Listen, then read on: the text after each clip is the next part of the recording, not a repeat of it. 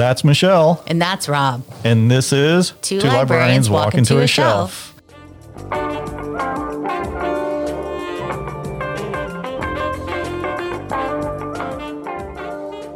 Well, hey, Michelle. How goes it? It's fine. All right. Welcome to episode 25. Wow, that's crazy. Yeah. I say that every time, but every time I still think it's crazy that they still let us talk. We're in the double digits now. Wow. So I think you're going to get us started. We have a subject to talk about this time. It's a subject I care a lot about, and I think that everybody should care about it, and it's important now. It was important 5 years ago. It's going to be important 5 years from now. It's media literacy. Media literacy. Mm-hmm. This has to do with using the internet for your information. Right. So basically, media literacy is being able to evaluate what you're consuming in your media to determine if it's truthful, is it usable, is it valuable, is it biased, and that doesn't necessarily mean it's bad. You just need to know that it's biased if that's what you're reading. So it's just evaluating whatever you're looking at in a truthful way. Okay. So this documentary came out last year. It's called The Social Dilemma. People talked about it for a while. I think it came out over the summer. It's on Netflix. And it's called The Social Dilemma. And there's some dramatization aspects, and I hate it when documentaries do dramatizations of things. Like, I think it takes away from the fact they're trying to teach you something. But the meat of it is interviews with people who have either are still big in the tech industry or were big in the tech industry and decided what they were doing was probably destroying society as we know it and are no longer in the tech industry. And some of them even started a nonprofit about like ethics in media. It's called The Social Dilemma. It's on Netflix. Hopefully, eventually, we can get a DVD copy for the system for people that don't have Netflix. It's not available yet. But there was this quote that stuck out to me in that documentary that I will never forget, and it had kind of scared me. And it's basically, you never know if your thoughts are your own anymore or if it's just the algorithm. Ooh. Yeah. I sat with that for a long time. Like, why do I think the way I think about issues? Why do I feel strongly about this or this? Is it because this is my own critical thinking that has come to that conclusion? Or is it because I've just seen so many memes and pretty graphics on Instagram that make me feel that way? Yeah. And I'm already, like, this is a subject that I've cared about for many years. This isn't a new thing. This is something that in like 2017, I went with a few coworkers to the American Library Association offices in Chicago and had specialized training with experts in journalism on how to spot fake news and how to teach people how to spot fake news. So this is something that I've cared about for years, but even I had to reevaluate the way I was consuming media at that point when I heard that. I already go out of my way to seek out sources that are not from like my own personal point of view, my chosen side of the aisle, if you want to call it that, to try to make sure I don't stay in that filter bubble. Right. But when I heard that, is it your thought or is it the algorithm? I really did like an inventory of the media that was coming across my Facebook feed and my Instagram feed. And I don't do Twitter. I hate Twitter. Fair. Anyway, so I've sat with that for months, and I think the hidden algorithms are affecting us more than we realize, even if you think you know what you're doing on the internet, because it was definitely affecting me. Not that I'm like perfect or the expert. I'm not. This is just something that I care about. And the 3 points that I want to make, Facebook is my example because I think it's the most ubiquitous social media. I think more people use Facebook. Well, more people do use Facebook than Instagram or Twitter. Definitely. So I'm not trying to pick on Facebook if that's your favorite. I don't want anybody to feel like I'm saying Facebook is inherently evil. Like maybe it is, but that's not my point here today. But it has created a media environment where each post seems to have equal weight to every other post, regardless of its validity or bias or point of view. Everything that comes across your social media feed looks exactly the same. Yes, it does. So is it from, catsareevil.facebook. whatever, or is it from CNN?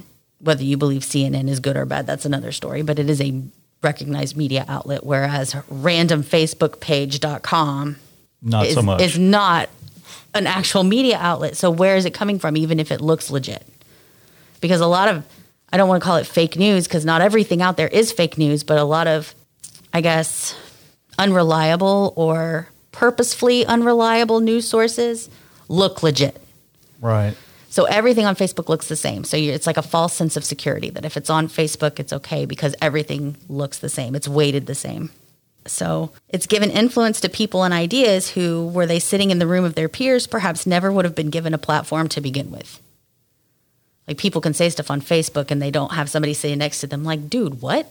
Right. They get a bunch of likes and thumbs ups and shares and they feel validated in what they're saying, whether it's good or bad or violent or racist or whatever. And they feel good about that instead of somebody, no one is sitting there or in the room with them looking at them in the face and saying, dude, no. And if someone comments that, they can ignore it because it's just a comment on Facebook. Or somebody comments and then everybody attacks that person, giving the original poster even more of a thrill that he's being backed up. And exactly. Yeah. Yeah. So it's a situation that humans have never found themselves in before. Right. All right. So I have 3 points. The first one is our brains are so very, very lazy. Mine is. Everyone's brain is lazy. The smartest people, their brains are also lazy. Our brains are wired to be lazy, to conserve the energy it takes to think. Brains take up a huge amount of energy. Like the theory is that our brains didn't really take off and humans didn't develop all the skills that make us human until we started eating meat, because before that point, we didn't have enough calories to actually fuel our brains. So our brains are hardwired to take the easy way out to conserve our resources. This means it's easier for us to like scroll through our Facebook feed, see the headline, see the slick looking graphic, and be like, cool, I got it. I know the whole story now. Because our brains are lazy, it's good enough. Right. So you don't read the article and you don't get any context. You don't get any counter information. You don't get any, sources or where did this information come from? Or even if like the headline is salacious and the actual meat of the article doesn't back it up. They need your clicks. Your brain just wants to complete the story itself and move on with it. It's called the law of closure. So like, do you know the World Wildlife Federation, PANDA? Yes. Yeah. It's just blobs. It's not actually a panda. Like it's not a truthful depiction of a panda. It's just blobs of ink. Our brains complete it into a shape of a panda.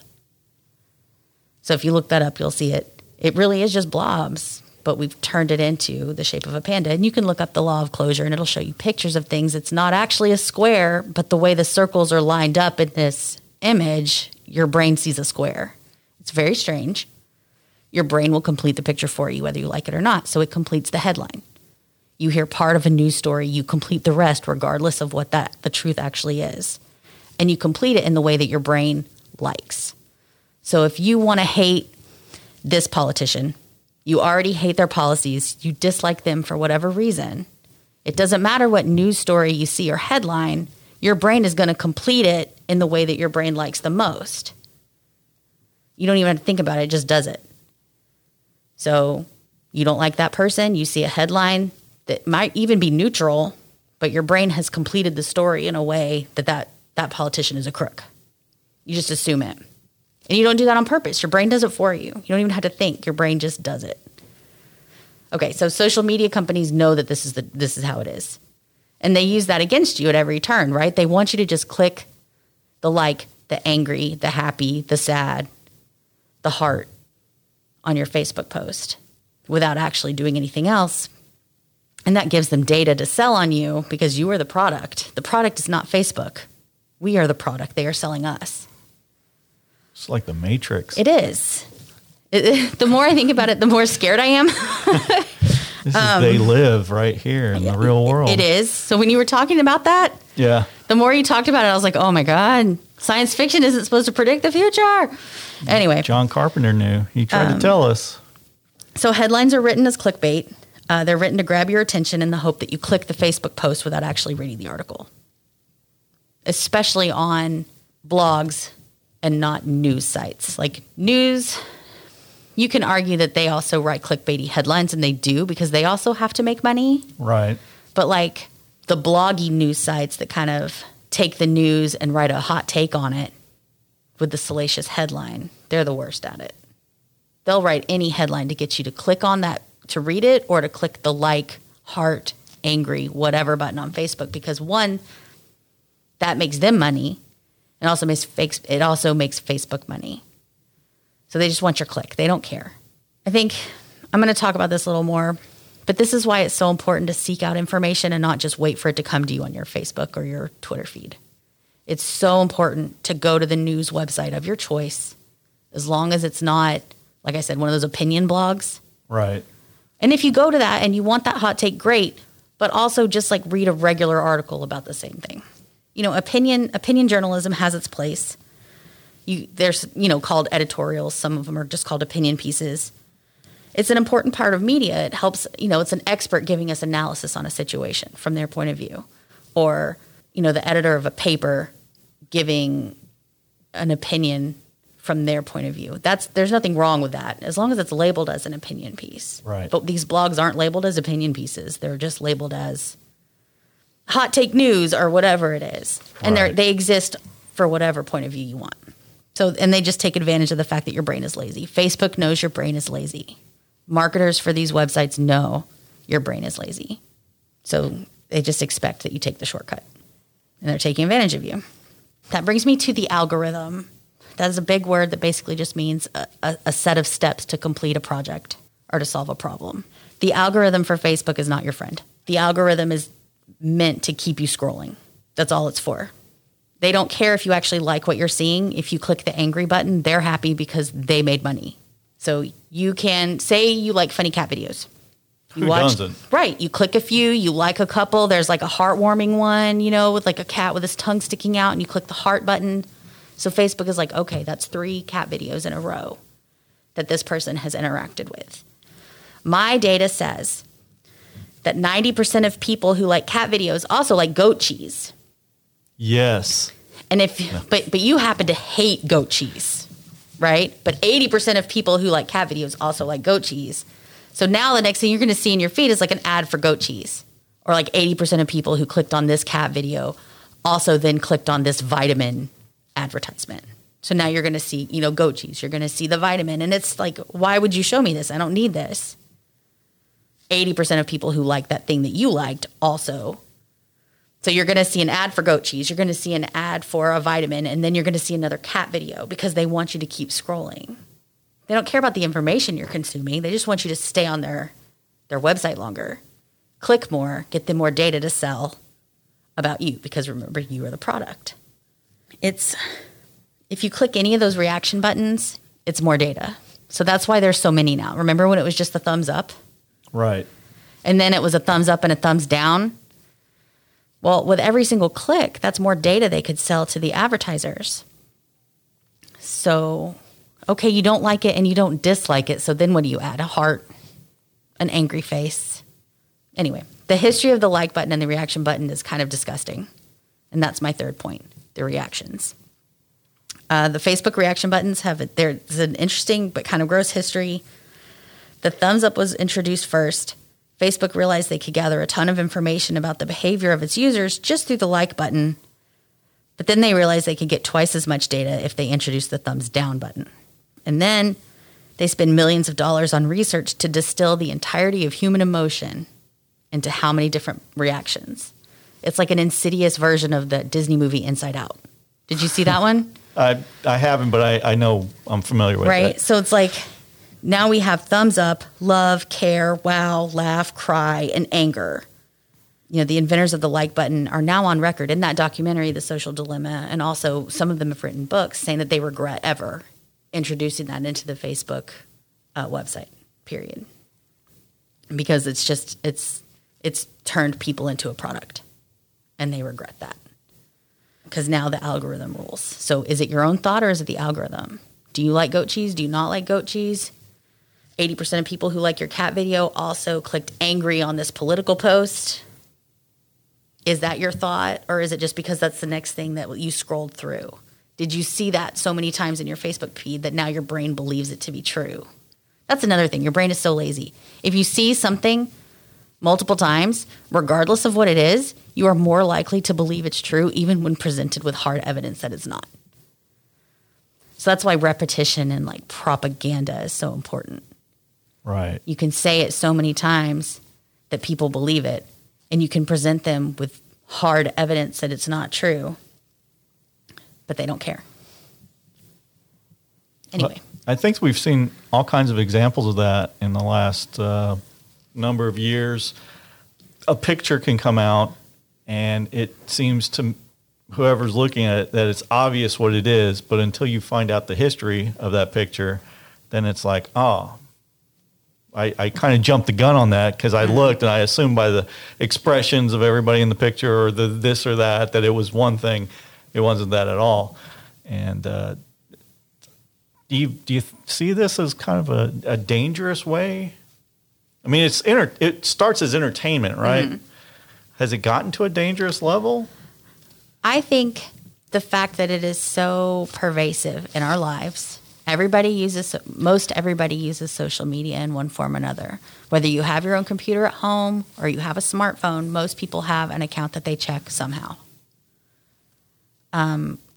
There's an entire book written on this. It's called Like War, The Weaponization of Social Media, but it's basically a deep dive into how social media, like YouTube included, and Facebook, their algorithms are set up to, like, you click on one iffy video and then you have autoplay turned on YouTube, and the next video that plays is going to be like an even deeper conspiracy theory video or like an indoctrination video into like anti-Semitism. It's not created to do that specifically, but for whatever reason, like with each autoplay video and the algorithm choosing the next video for you, it goes deeper into these like weird fringe things. And people are like, well, that's a nice looking video. It must be true. When like literally anyone can post anything on YouTube. Why would you trust it? Right. Unless you know the person that's behind it. If it's like a person who's behind it, who's like, I am this person. I am a professor at this university. I have expertise in this area. Here's a video on my expertise. Like, it makes sense to believe that person when you can go fact check the fact that that person actually is a professor at that university in that field. But it's like random person .1234 at YouTube. Why would you trust their flat earth video? I was trying to stay neutral on things here, but like I cannot abide flat earth. I just can't. Anyway. You round earthers. So I'm kind of picking on Facebook here, but I think it's just the biggest one. So it's the easiest. It's like the low-hanging fruit. And the last thing I'm going to say about this is that we all carry biases. Bias with the brands we buy and target. Bias with our car brands. Bias in the way we interact with strangers on the street. And there's nothing inherently wrong with a bias.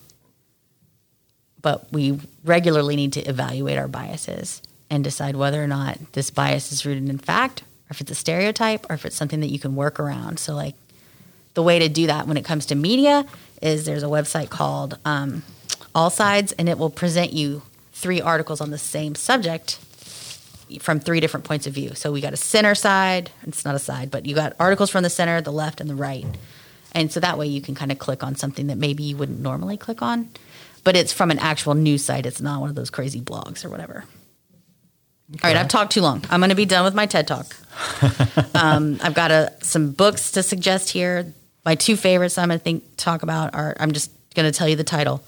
Think Before You Like, Social Media's Effect on the Brain and the Tools You Need to Navigate Your Newsfeed. It's by Guy Harrison. And the other one is called You Are Not a Gadget. I've talked about that one on this show before, by Jaron Lanier. They're both easy to read and approachable, digestible, not too tech jargon heavy in the way that social media kind of affects the way we think. So. All right. I talked too long. You didn't. You talked just enough. All right. So we've got a book question, a little different than what we've been talking about, but it's has to do with something that I'm going through right now. If a book doesn't grab you, how long do you stick with a book before you give up, or do you give up? Do you stay in there? Do you just keep on going? And what do you do if a book's not working for you? Depends on how badly I want to finish the book. All right. But if by about like 75, 100 pages, if I don't care yet, I'm not going to care, and I'm done. Interesting. I kind of got burned by the example I'm going to use. It's almost embarrassing, but whatever. No shame. Everyone I knew was reading 50 Shades of Grey. Okay. No guilt. And I was like, okay, everybody's talking about this book. Literally everyone I knew was talking about this book. So I read it. 50 pages in, I'm like, why do I care? 100 pages in, I was like, no, thank you, please. Got to the end, it never got better. But the whole time I was telling myself, well, it has to get better. Everybody's talking about it. There's got to be something about this book. Why is everybody talking about this book? And by the time I'd read all 400 freaking pages, and I hated every one. Wow. So after that, I was like, no. So you don't waste your time with the whole book now anymore? If I'm not interested, if I can't care about the characters, if the writing is terrible and I just can't make it through 75, 100 pages, I'm out. Life is too short. And I tend, because what I pick is usually within my wheel well, so I don't pick too many books that I have a hard time with, but for whatever reason, I never got around to reading Peter Straub's Ghost Story. And that was the big horror book that I was going to read back in October, and I'm still trying to get through it. And it's 650 pages. It's the longest, most boring.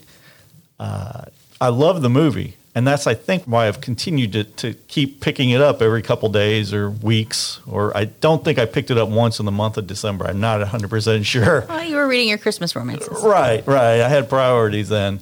It finally is getting interesting with 150 pages to go. It's finally now the movie that I love. It's now in these 150 pages. I could have done without the first 500. Wow. And I hate to give up on a book, especially when there's one that's considered a classic. So I kind of wonder if it's me that's having a problem with it, but then I look on Goodreads and a lot of people have the same issues. Well, maybe that's why the movie is just made out of the last 150 pages. Yeah, 150 pages. Yeah. The last part, it finally gets good, and it's about something. Yeah. I think that had I tried to read this any other time in my life, I wouldn't have stuck with it. I see. And when I think of books that I haven't stuck with, the one that I've tried to read 3 times and I've given up all 3 times was The Talisman. It's Stephen King and Peter Straub. Oh, and so maybe you just don't like Peter Straub. I think that might be it. That's fair. That happens. So, who knows? Yeah, life is too short to read bad books. You're right. Or books, I don't want to say bad books. Life is too short to read books that you don't care about. And with that said, next podcast we'll be doing our Two Librarians Walk into a Shelf book club. And it was my pick. Yeah, it's a Western, a classic Western. And I am struggling, but I'm going to get through it because it's our book club pick. This is like schoolwork. So you had to read certain books in school. Right, it's an assignment, and I have to finish. It's Gunsmoke and Trail Dust by Bliss Lomax. That's on Hoopla. Everybody's got 1 week. If you want to jump in the conversation, you can certainly... It is short, so I'm surprised it's taken me this long to get through it. It's really short. It's not very long at all. Something. But it's not... I'm just having a really hard time with it. I think we're going to have an interesting conversation about it. I'm enjoying some of the phrases. Everlastingly bedamned. That's said in the book by Coco Nino Williams. So here's another one. Damn my britches if that ain't the truth.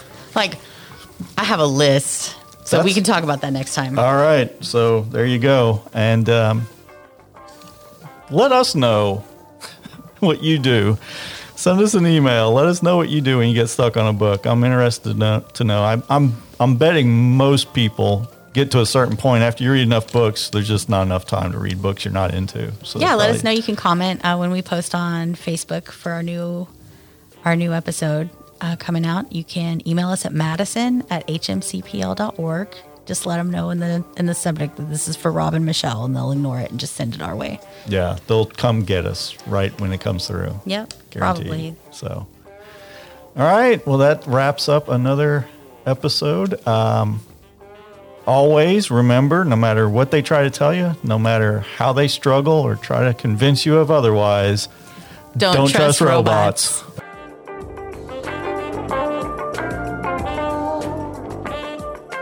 The views expressed by the hosts are their own and do not necessarily reflect those of the Huntsville-Madison County Library System. For more information on the Huntsville-Madison County Public Library, visit us online at hmcpl.org. If you'd like to learn more about some of the topics discussed today, visit your local library, which is us. No representation is made that your librarian is more knowledgeable than other librarians or that they have any expertise on your particular project. Maybe we edit that out. He's probably going to leave that in.